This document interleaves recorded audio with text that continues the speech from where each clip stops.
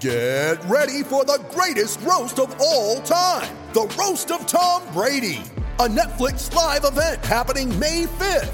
Hosted by Kevin Hart, the 7-time world champion gets his cleats held to the fire by famous friends and frenemies on an unforgettable night where everything is fair game. Tune in on May 5th at 5 p.m. Pacific time for the Roast of Tom Brady, live only on Netflix. It's time to get serious about California's failing infrastructure. More than 1,600 bridges are structurally deficient. Proposition 6 will make things even worse. Prop 6 eliminates more than $5 billion annually in dedicated transportation funding, and 6 kills local traffic relief projects already underway. That's why the California Professional Firefighters and California Association of Highway Patrolmen all say no on 6. Paid for by No on Prop 6. Stop the attack on bridge and road safety. Sponsored by business, labor, local governments, and transportation advocates. Committee major funding from California Alliance for Jobs. Jokic behind his back. What a take by Jokic. That's your sitter. Wow.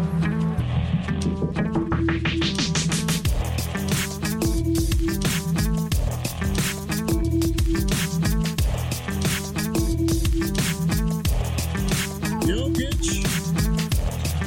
Here's the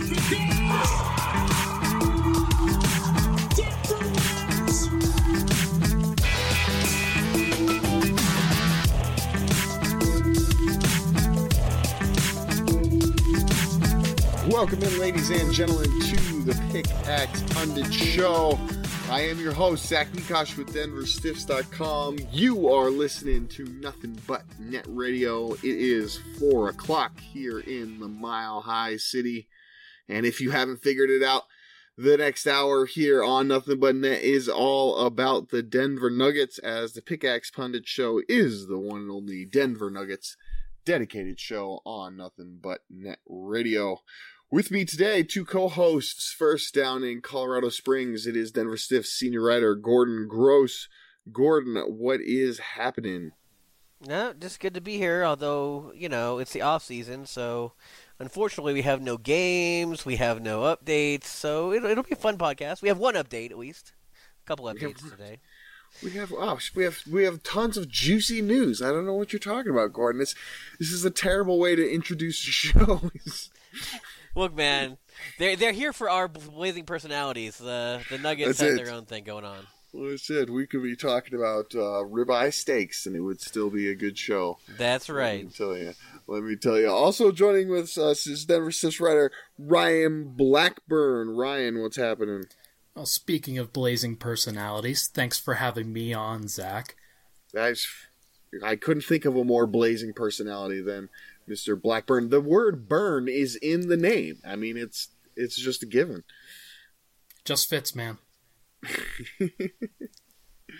Ryan, you how many days before you head back to South Carolina?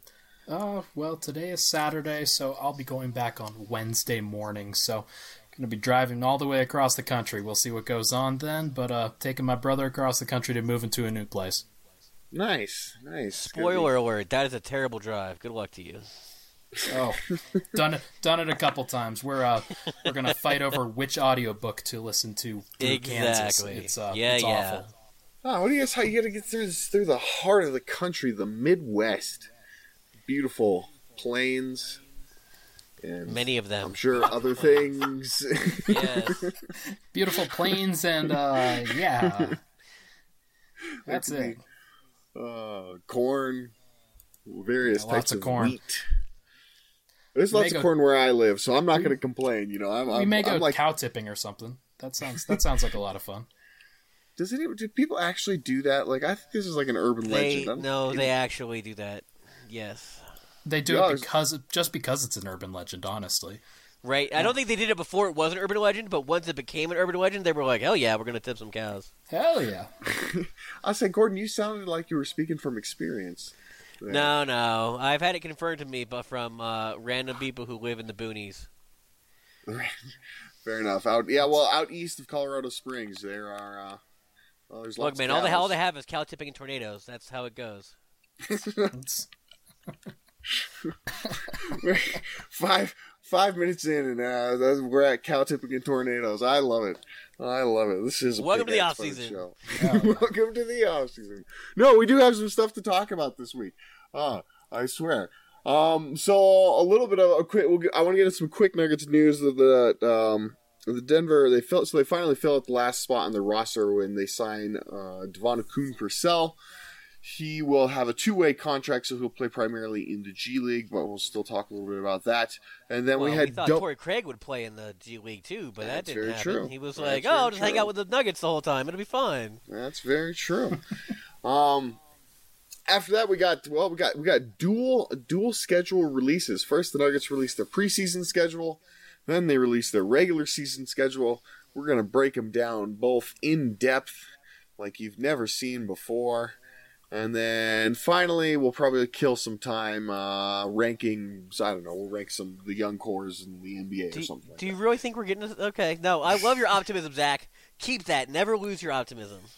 It is true. We got the cow tipping, and in the Midwest. So got the Gordon Ryan duo in the house. Like there is no way we're getting to segment 4. Yeah. What are you talking about? Fair enough. Well, let's dive in. Devon Akoon-Purcell, the probably I would have to say the biggest standout of people who didn't have any sort of contract, any sort of guaranteed contract, or a draft pick with the Denver Nuggets. Probably he was the biggest standout in Summer League, played the best of anyone. He had, in my eyes, he had some hero ball for sure there as Summer League went on, which you kind of tend to see of guys who don't have contracts because they're trying to earn one. So you gotta get points, man. You don't get hired without scoring. Right, yeah, exactly. Who is it said that you don't get paid for playing defense? Right? Jabari Parker, baby. That's right, Jabari Parker. That's how it is. Boom. He knows what's up. So, yeah, Devon Akoon-Purcell, I mean, he was definitely the best looking out of the group there. Gordon, are you happy with him? Do you think he's the guy that they should have gone with, or was there somebody else maybe that they could have given that 2-way contract to? Yeah, like off the Summer League roster that Denver fielded, he was certainly the guy that you would have given it to. I expected him to go outside of their Summer League team, but they didn't feel like doing that. And honestly, he fills a certain role, especially if they wind up moving somebody like Malik Beasley during the season. Right. You've got another longish, energetic, athletic guard who can jump and play some defense and can shoot a 3-ball, or at least showed it in Summer League that he could. And he's got a little more seasoning than some of the other guys they could, look at. With him having played a couple of years overseas, he's 25 now. So I mean, I think he's a good get.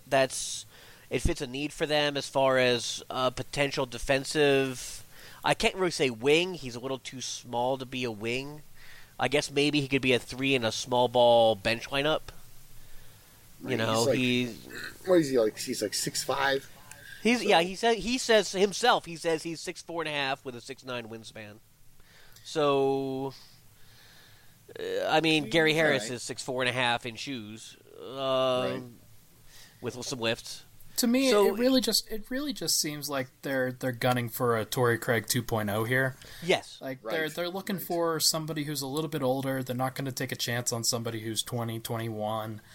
They're looking for somebody who they think in a pinch could fill in at the right time. And let's say Torrey Craig goes down and they need another defensive wing.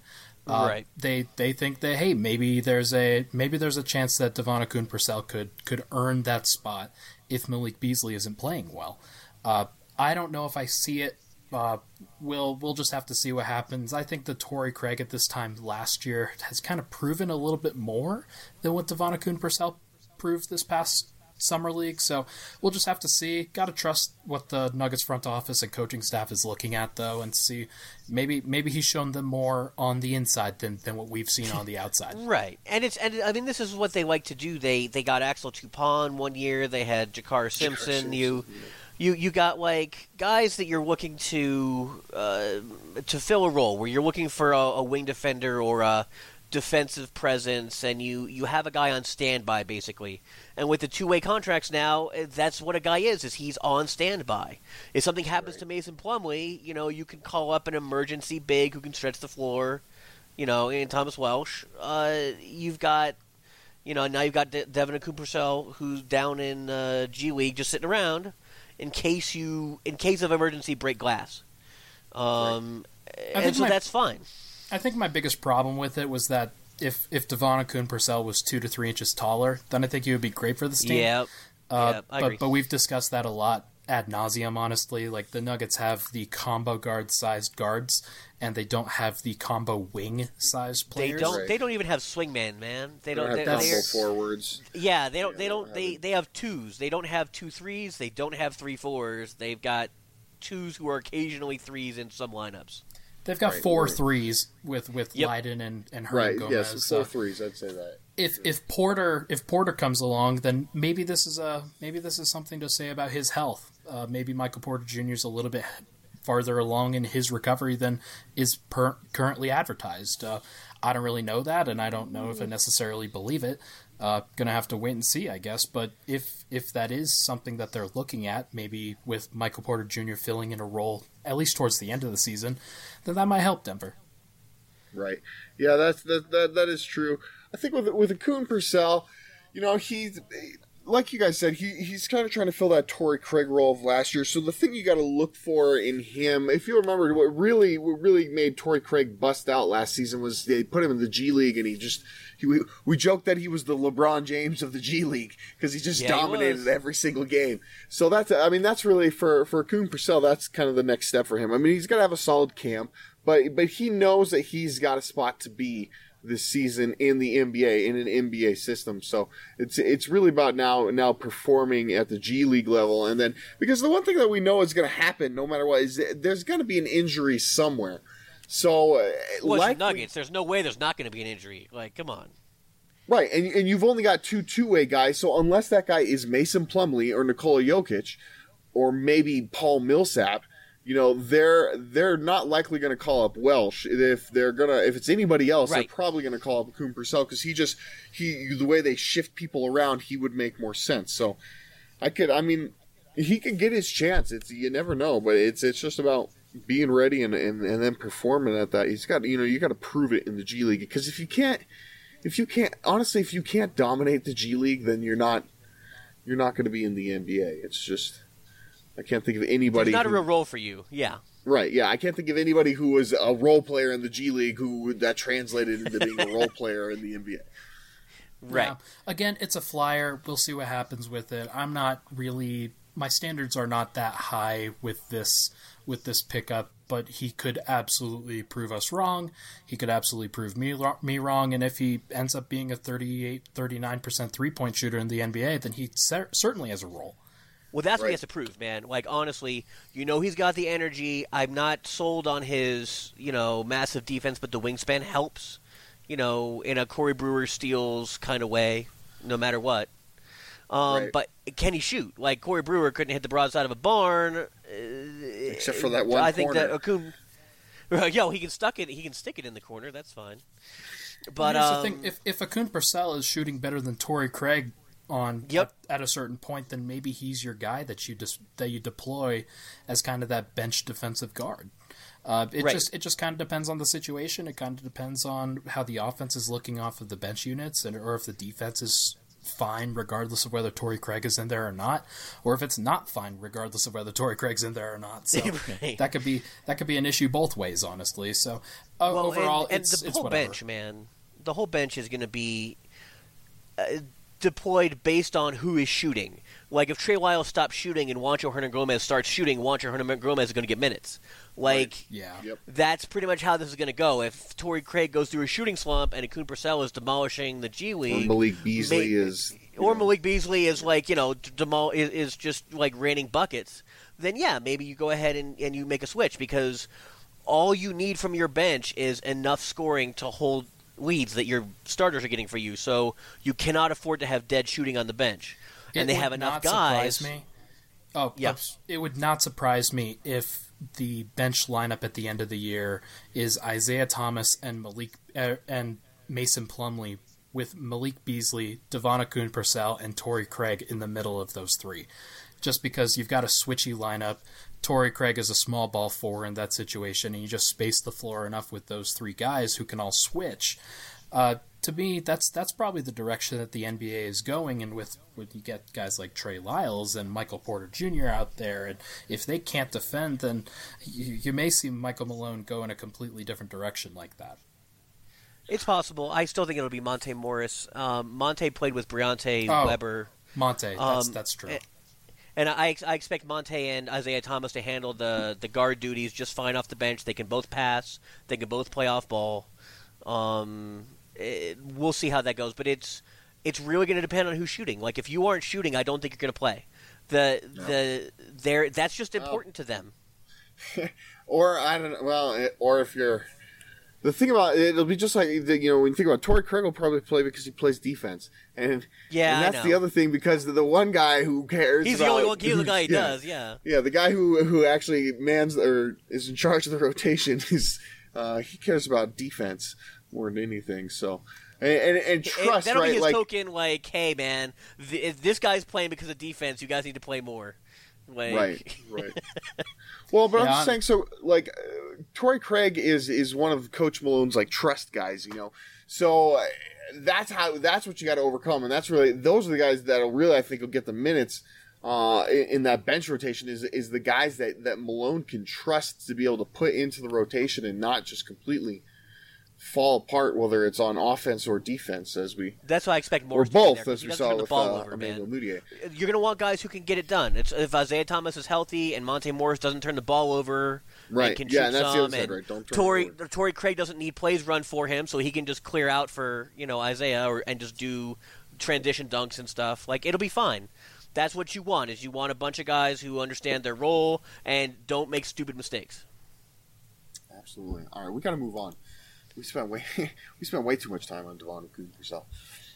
This is your fault, man. This is my fault. I take the full blame. for the Danish. Right? Is it the? Yes, he was a Danish MVP. Yeah. The Danish MVP.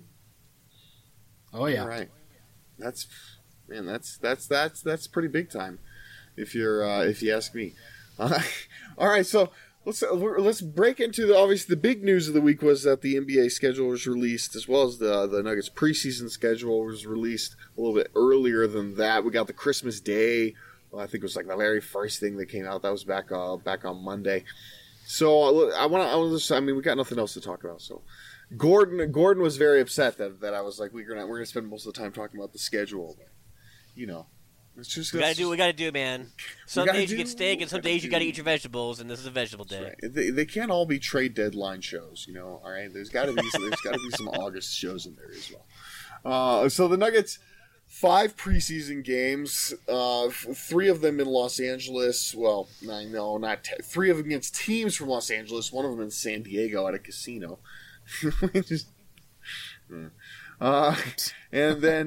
And then only one home game. That's against the Perth Wildcats. Finally, they ended up against at Chicago. Ryan, what do you think, man? One home game against the Perth Wildcats. How pumped are you to see the Perth Wildcats in the Pepsi Center? Even though you won't actually be able to see them because you'll be in South Carolina. How pumped would you be if you were here? Very little. Personally, it's. Frankly, it's whatever. To me, it's a disappointing schedule. Like you're trying to drum up some interest in the team this year, and the most you can do is you've got the new uniforms, and that's great. But beyond the additions that they made in the offseason, like if the biggest thing that they're going to do is travel to Los Angeles and play LeBron, then that's the wrong thing that they're doing for their fans. The goal should be to get as much excitement for the team as possible during the preseason, in my opinion. I don't think it's something that you just have to go through. I feel like it's something that should be used to your advantage, not necessarily in the finance books, but in terms of selling season tickets later on. Yeah, you don't think Perth Wildcats sell season tickets? It's a no from me, dog. It's a no for right. Me. And my issue, it's not the preseason scheduling is what it is. Like you're going to get your 5 games. It's not a long, 8 or 9 game preseason anymore. And that's fine. Like, I'm glad they shortened it. That's so they can get more rest during the season. Good for them. Right. You don't need 9 preseason games. You're fine. But I just wish the Nuggets would televise some of this stuff. I wish they would put a package together. I wish they would treat it like it's important. Oh, there's so many. When your own network is pushing you onto like its alternate station because they have better things to show, and there may not even be any hockey on that night. They just feel like showing the great outdoor games or whatever it is that they're showing. Golf like at I altitude. don't. Yeah, I don't feel like the Nuggets treat their brand the way that I feel like their brand should be treated if they want to be taken seriously. The Nuggets got a lot of NBA games this year for national games, and we'll talk about that in a second. So that's good. Maybe they can build some goodwill without having to push their own product, but I kind of feel like they should push their own product more. Right. Well, so as we were talking about this before we came on, that you guys know that I'm kind of on the opposite side of the fence on it because I look at it. I don't know you don't how care much about the preseason. Yeah, I know. Yeah, exactly, and that's what I'm saying. So I do care about the preseason, and you guys care about the preseason, and it's something that we want to get excited about, and we want to be able to watch all the games from the comfort of our homes, and not have to stream some grainy website where there's like different pop-up ads coming up all over the place and stuff like that. Like that would never happen. we don't. Right, we don't do that, but we don't want to be forced to do things like that either. So the thing about it for me though is I get that we're not the norm, that we're the diehards, right? The very, very small percentage of people. And I just don't know that you're going to drum up excitement with preseason games, no matter how much you promote them. You know what I mean? And that's true, but I just, when you go into the season, you're trying to sell fans who may not have tuned in because you still haven't made the playoffs. Right. In 5 years. So maybe they haven't come back, but maybe you need to explain to them who the team is. That's what your preseason games are for. You get to show who the bench people are. You can explain stories to people. You can. Even you're nobody setting cares the who table the for bench yourself. players are. I'm just saying, you get to set the table. You get to explain what's been going on over the summer. You get to explain the extensions to players and who got kept and why, and you can have interviews because nobody cares about the games going on. Get the coaches to come in, get an assistant coach to sit down, get a player, like a real player who's not going to play in this game, to sit down and just talk to people and get on the air. And this is what you ramp up for. You explain your team to the fan base who may not have watched you on Altitude because nobody watches Altitude. Like, this is sort of your problem. Golf at Altitude? Yeah, to me, it's the dichotomy that nobody watches Altitude, but they don't broadcast preseason games anyway. So it's like the chicken and the egg, right? Yep, right. Yeah, which one is it? To me, you have to start somewhere, and whether you start losing money, as somebody who spent the entire summer in an internship where it wasn't necessarily the biggest goal to make money, it's more about developing relationships and working on that money down the line. Like that's the kind of relationship that you have to take with these fans, is that if you make a fan for life, then they'll be buying tickets for the rest of their life. But in order to do that, you have to start doing some of these promotions and making your tickets accessible and your games accessible and going the extra mile, even if it doesn't necessarily earn you that much money up front. Because once you do that, you may change the minds of a lot of people down the line. So penny wise and pound foolish. That's been me with the Nuggets for a long time, with the way that they handle their business with their team. And I'm hoping that changes, but this preseason schedule, it hasn't changed yet, and that's all. And we haven't heard anything about a G League team or anything like new training facilities, or there are other things that they could be advertising and pushing that we just haven't seen. Like for example, they don't have a 2K League team, which sounds kind of stupid for a lot of people, but there are reasons that other teams are doing it. But Ryan's trying to get a summer job, people, and he's pretty good at 2K. Come on now, Ryan needs a gig. I've been honing my game, honing my craft. On the sticks every day.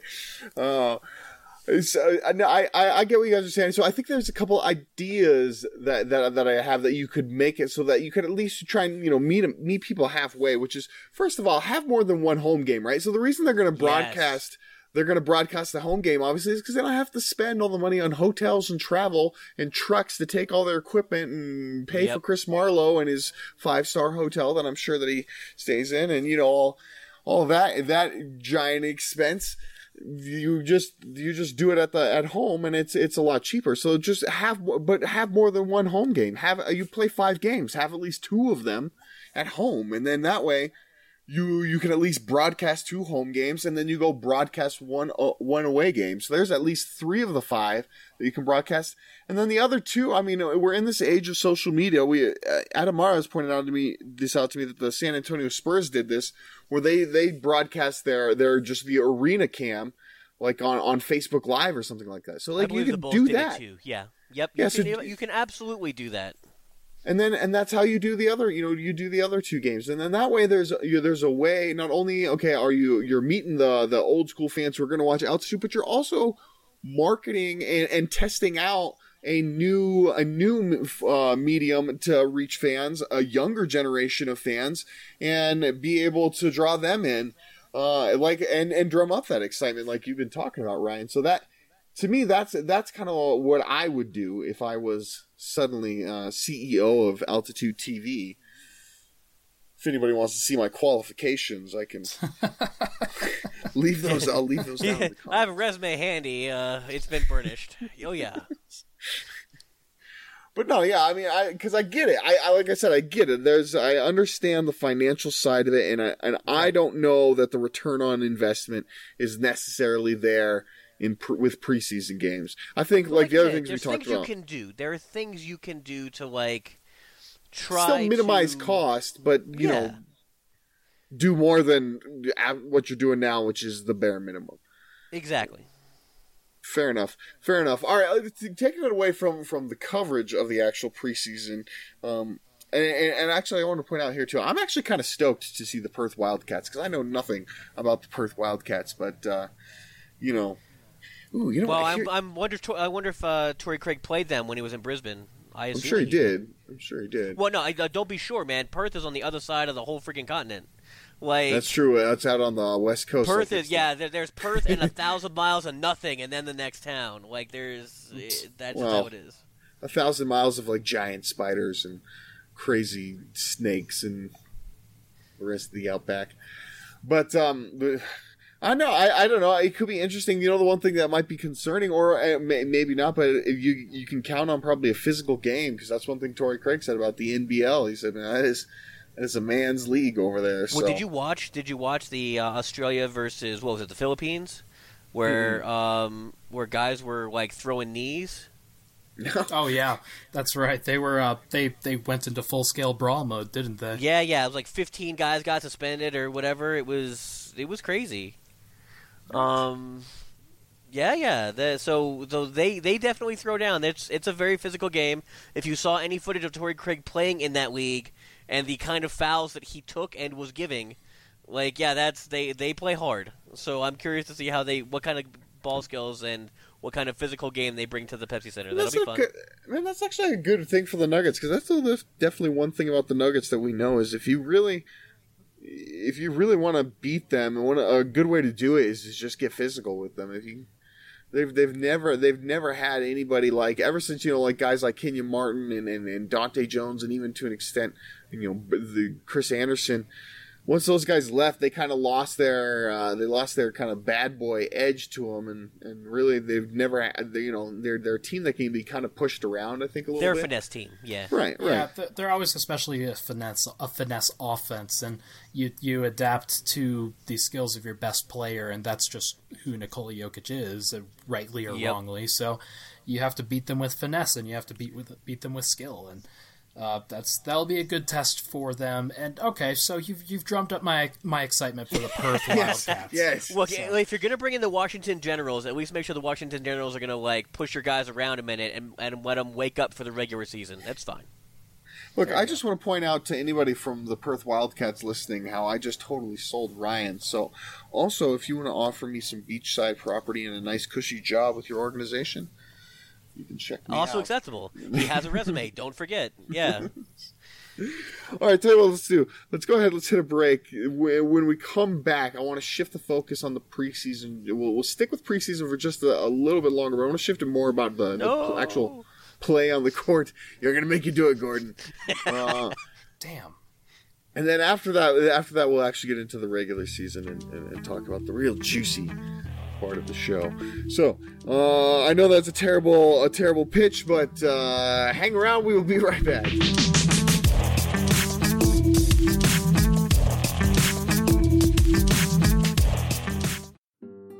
We've all been there.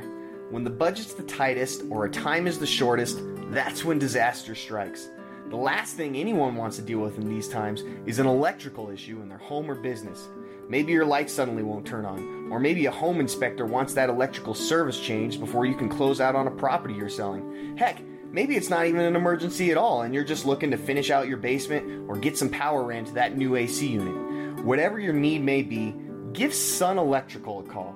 They're a family-owned and operated business that serves the Front Range, and you can be assured that you'll not only get the highest quality service, but you'll also get the most affordable price as well. Mike, the owner of Sun Electrical, will come to your home or business personally to evaluate your situation and provide a free estimate. And he stands by the work Sun performs as a fully licensed and insured electrical contractor. So give him a call, 719-659-6888. Don't be fooled by the phone number, as they'll serve the entire Front Range from Colorado Springs to Fort Collins and everywhere in between. That's 719-659-6888. 719-659-6888. Sun Electrical, the home of truly affordable electrical work.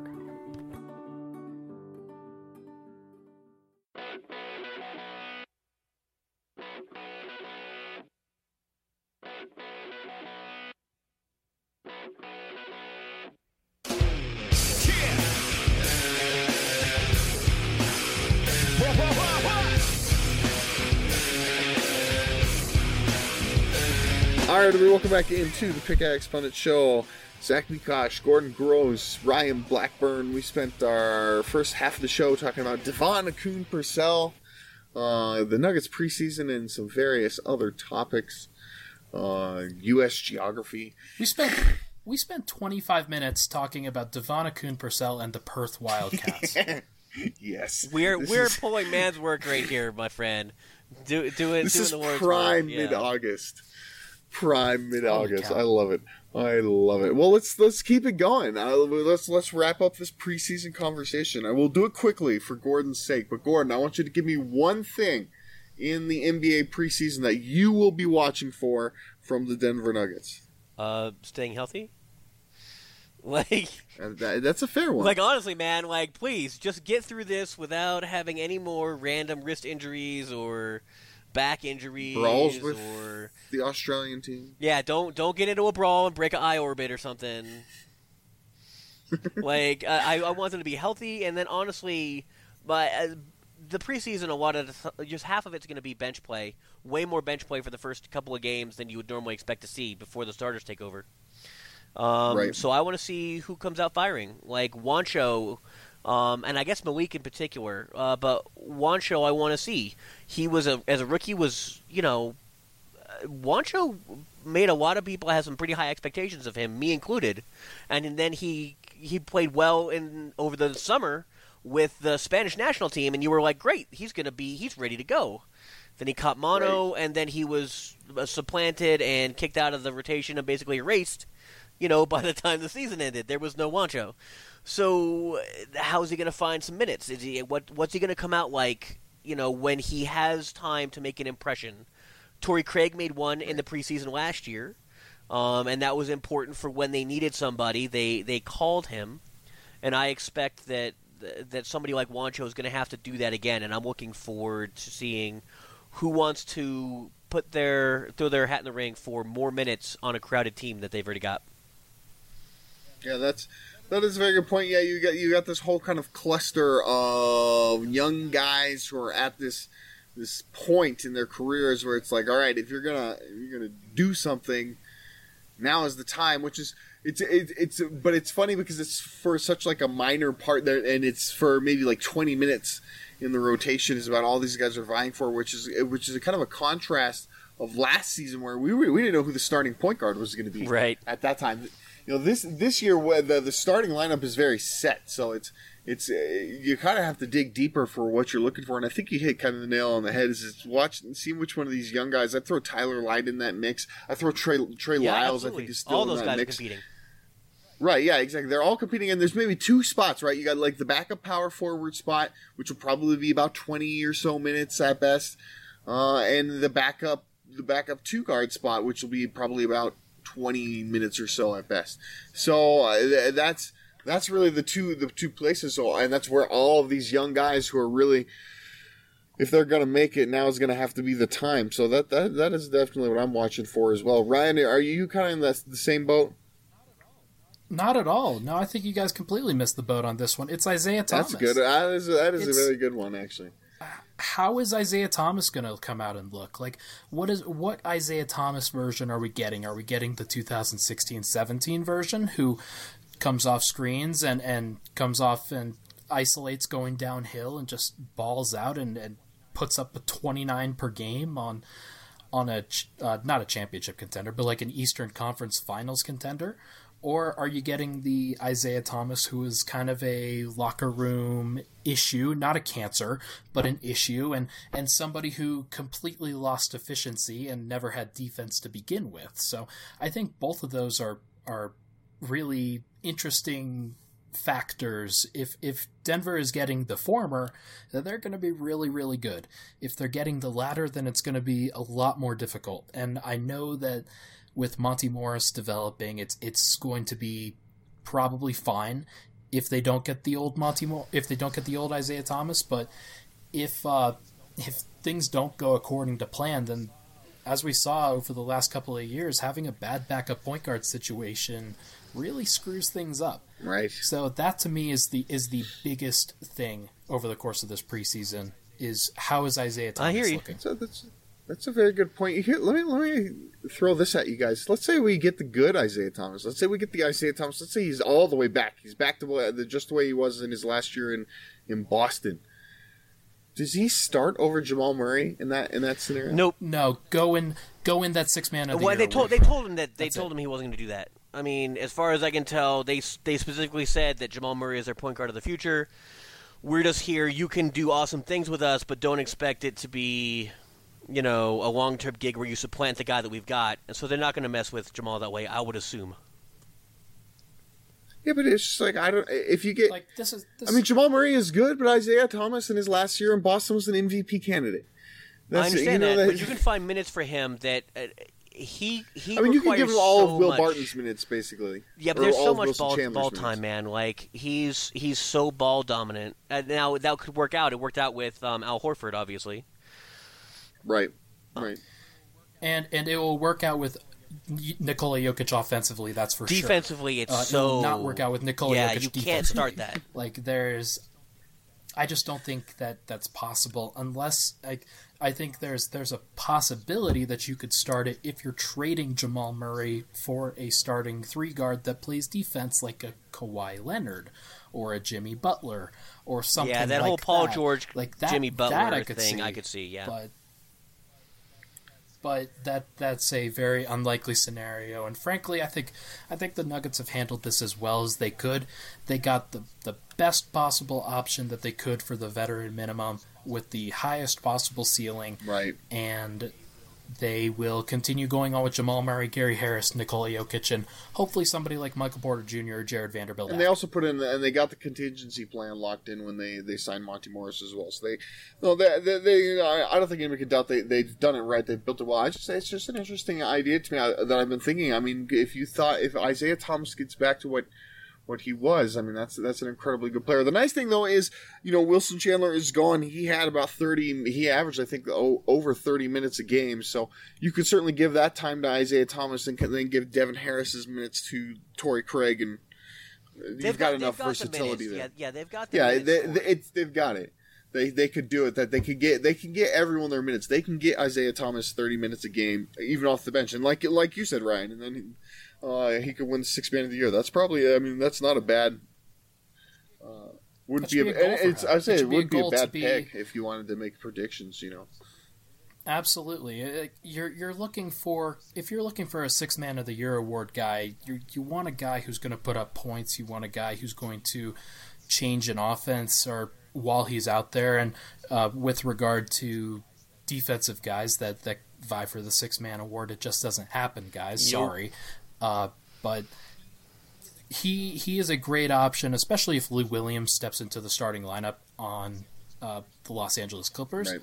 Like, I could absolutely see Isaiah Thomas competing for that award, especially if he's putting up like an absurd 16, 18 points per game with like 5 assists or so. Like that to me seems like a reasonable ceiling for him. Yep, I agree. All right, let's shift gears and look in towards the regular season now. The actual games that matter. Not that the preseason doesn't matter unless you're Altitude TV.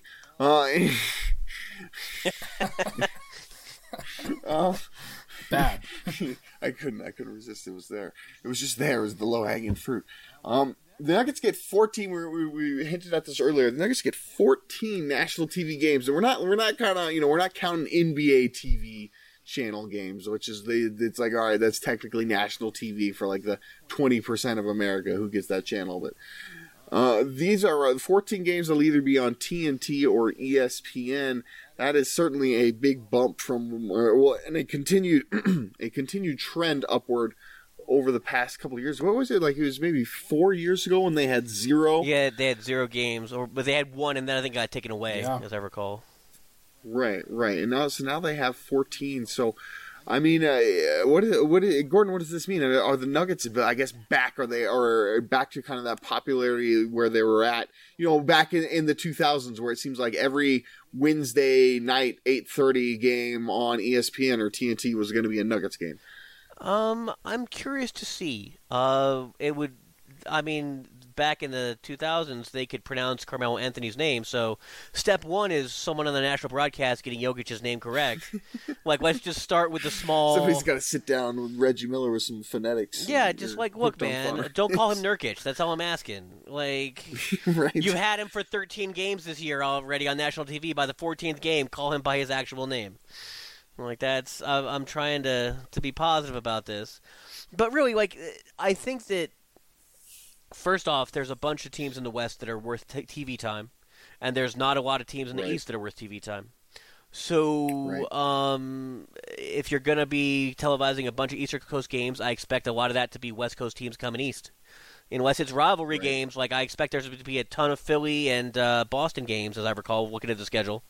But otherwise, there's not a lot that you're going to be looking at where you're like, oh, I want to see the Charlotte Hornets, play on a TNT national game. That's not what you want to see.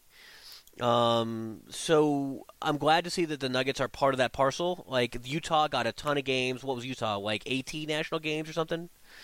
Something like that. Oh no, Utah actually had 11. Did they? I thought they got more than that. About that. They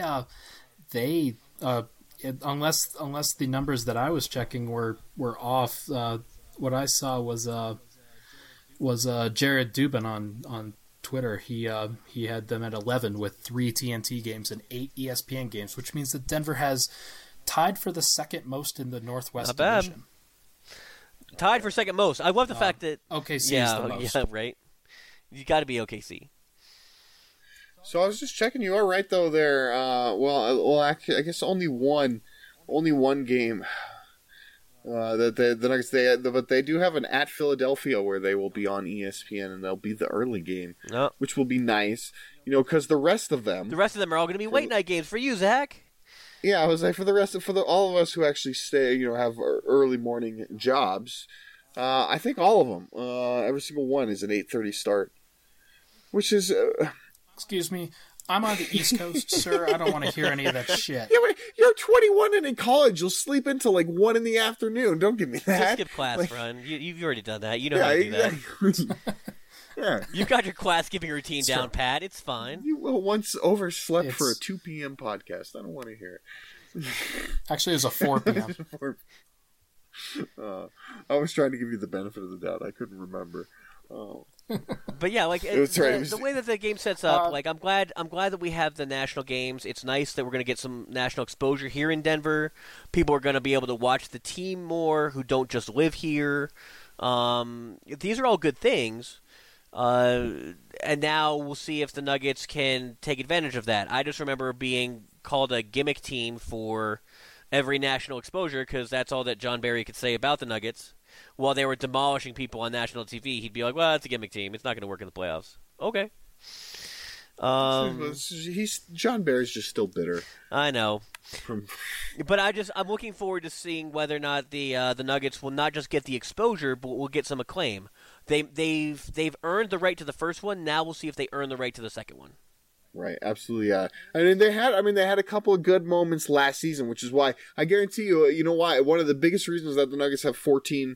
There's two major reasons the Nuggets have 14 NBA games on national TV this year, and that is Gary Harris hitting a buzzer beater on national TV against Oklahoma City Thunder, and them playing the Minnesota Timberwolves on a winner-take-all game on national TV at the end of the season. Those two games, and those two moments are the big reason that the Nuggets are going to be on a lot of national TV games this year. Those both were contenders for two of the most fun games right, last exactly. year. Like the Nuggets were the talk of the town both of those nights. Like they that game against OKC was just so fun, going back and forth with Jamal Murray crossing up Steven Adams and Paul George Nikola scored Jokic. 40 points or something like that. He hit a shot with 1 second left, 1.4 seconds left, a step back three over Torrey Craig. Like Nikola Jokic had 29, 14, and 13 that game. Russell Westbrook did his thing.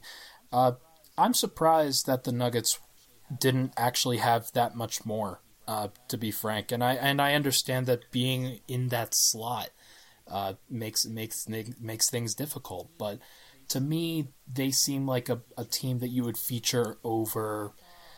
Well, they just don't have the face. Like a team like Donovan Mitchell's Utah Jazz and whatnot. Like he's just a face, and it's hard to get around that fact that sometimes you just need to market your guys, and again that just comes back to you got to market your guys as best as you can, and hope that the national media catches on. And they probably have the most difficult guy to market as their star player.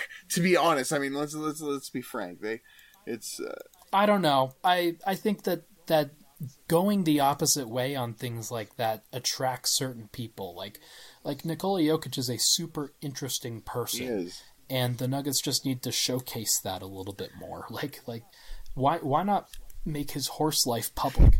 Like why not send a diary like people after him on his off season and do the diary of Nikola Jokic and his horse riding adventures? Like, come on, who wouldn't? Like, Nuggets fans would eat that up. I don't know if Nikola would want to do that though. That's the other part of it. And that's true. Like, Nikola likes his shorts and his reciprocate. brushing out his horse and his Gilligan's hat. the hat and the flip flops. Like he's so anti club life, anti whatever. It's hysterical to me. He is such a giant goober. I adore it about him. Yeah, that is 100% the truth. Goober is a good way to put it. But it's understandable with this schedule. I totally get it.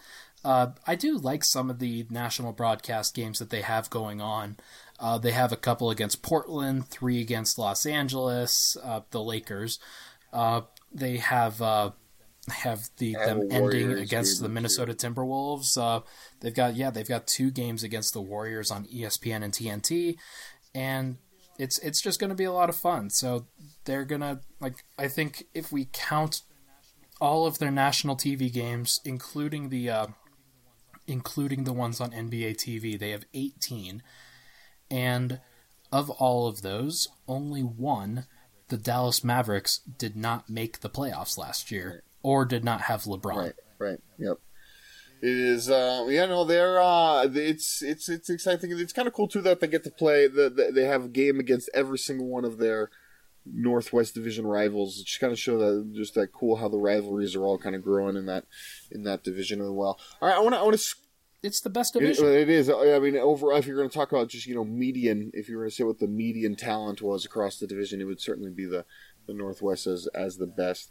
I mean, obviously they don't have the best team, but they have. Actually, the Atlantic Division might be better. That's true. The Atlantic's close. It's like, and the rest of the East is garbage. Well, I guess Milwaukee's all right. You have man, and that your standard? That's pretty much for the rest of the East outside of the Atlantic. I mean, that's so who sad. in the South is coming out of there? I mean, who's winning that thing? Miami, Charlotte. Ugh. It's just going to be trash, man. Like, the East is going to be like 3.5 teams because the Wizards are only half a team. Like, they talk big and then they fold like a lawn chair the second anybody gets near them. So it's just the East. We have the Raptors too. I guess it's 4.5 teams. That's true. No, yeah, but like I said, it's funny. They're pretty much all in the Atlantic. All right, let me throw this at you, Gordon. So, give me, I guess, what is the most like worrisome, 10-game or so stretch of the season that you see? The end. I'm going with the final 10 games, man. That was what I was gonna say. Dang it. Well, I mean, like what? The last 10 games is what? They're home against Detroit after a 4-game road trip. Then they go on the road for Houston and OKC. Then they're home for the Wizards, who, for all I know, could be fighting for home court throughout the Eastern Conference playoffs at that point. Or just a playoff berth. Or, you never know. It's the East. Like, could be whatever. Then you got GSW. You got the Spurs. You've got a home and away with Portland, the Jazz, and you wrap up at home with the Timberwolves. Like, that is brutal. Right. That is brutal to finish the season. Again, it's brutal to finich the season. Right. It's very reminiscent of last season. Right. Meanwhile, you have other teams that you look at and their final games, like the Pelicans. The Pelicans might be favored in like their last dozen games, 12, 15 games. They might be favored in all of them. Right. Like, it's such a weird scheduling quirk that, a couple years in a row, 2-3 years in a row, Denver's been having this like grueling, ridiculous end of the year schedule. So you got to get your work done early, man. Like you've got to get some work done. You cannot blow this early. What is it? They start off the year 11 out of their first 16 games at home. Right. They've got yeah. Well, that's the thing with me is I would actually, banking off of the same question, I think that the first 10 games are the I didn't say it was worrisome. He said difficult. Perform. That's different. Oh, did you say difficult? Worrisome, okay, whatever you want to call it. Okay, well, I'm going to go 10 most difficult, absolutely the last 10. Like, obviously, everybody's trying at that point, and I don't think that the playoff picture is going to change that in any way, shape, or form, because I think that all of those teams will be at least competing for the 8th seed. The first 10 games, though, have me the most worried because there is a lot of potential for potential failure. You have Denver versus the LA Clippers at Staples Center on opening night. I'm counting that as a loss. I think that could be a loss. Phoenix comes to Denver at home.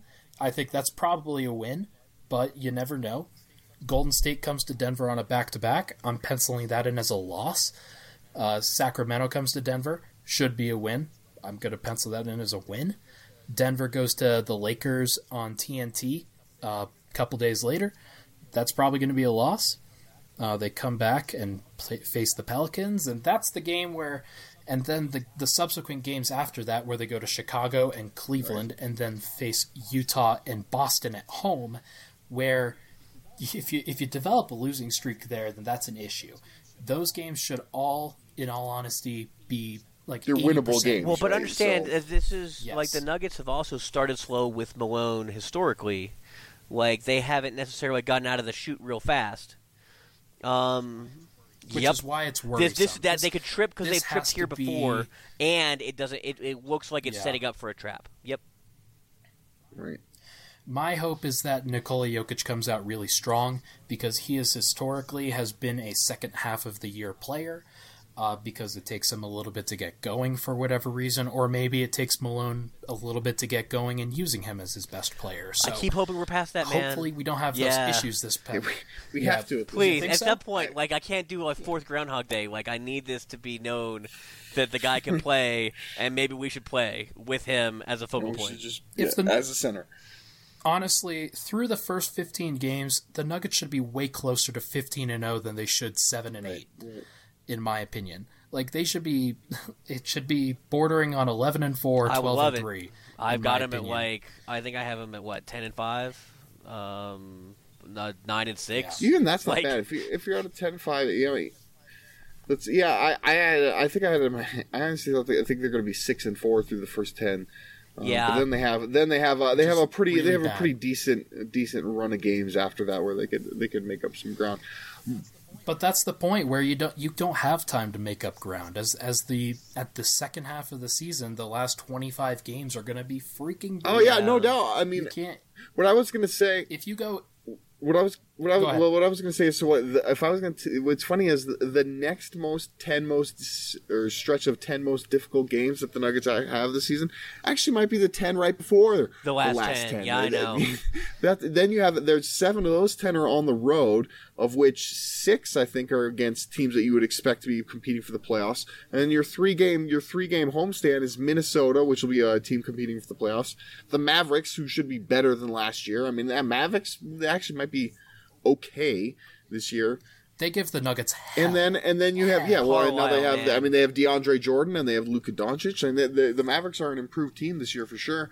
And then you have the Pacers is the other team that you have at the home there, another playoff team. So yeah, basically after the All-Star break, it's pretty much You've got to just bank pretty much wins brutal. early. It's going to be a brutal stretch like it was last year. And Denver pulled out a few more of those last year than I expected them to, but because they didn't start fast enough and they threw away early games they should win, they missed the playoffs. Like, right. They have, like, remember when they ended last year, I think they banked around 31 wins. I think they have to bank at least 35 in order to be pretty safe going into the All-Star break. And that's kind of right around where I have them. But it's still a little bit scary when you talk about going into that with all of these teams, and with teams like New Orleans, who probably, like, whether they're healthy or not, will probably win at least 10 to 12 of those last. they will 13 or be 14 chasing you games. down. You have got to have a lead. Yep. Right. And Utah starts the season brutally, which means they end the season favorably. So it'll be really interesting to see what happens there. Absolutely. All right, well, tell you what, we are out of time here on the Pickaxe Pundit Show. So make sure you guys are following us on Twitter. I'm at Zach Mikosh. Gordon is at GMoneyNugs. Ryan is at NBA Blackburn. Of course, follow the Denver Stiffs at Denver Stiffs. Nothing But Net Radio is at NBN-Radio.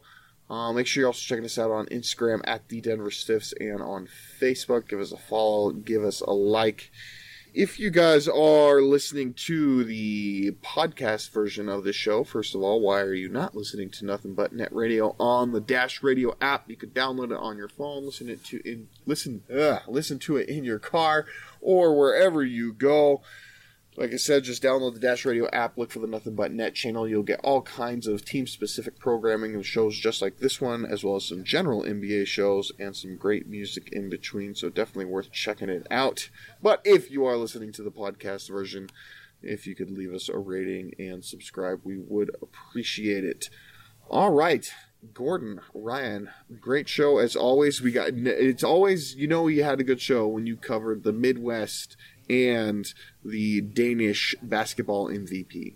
You can't get any better than that, man. Ha- That's peak us. If you guys are on Twitter, hashtag no fourth That's second. right. Don't even plan one. All right, everybody, we'll talk to you next week.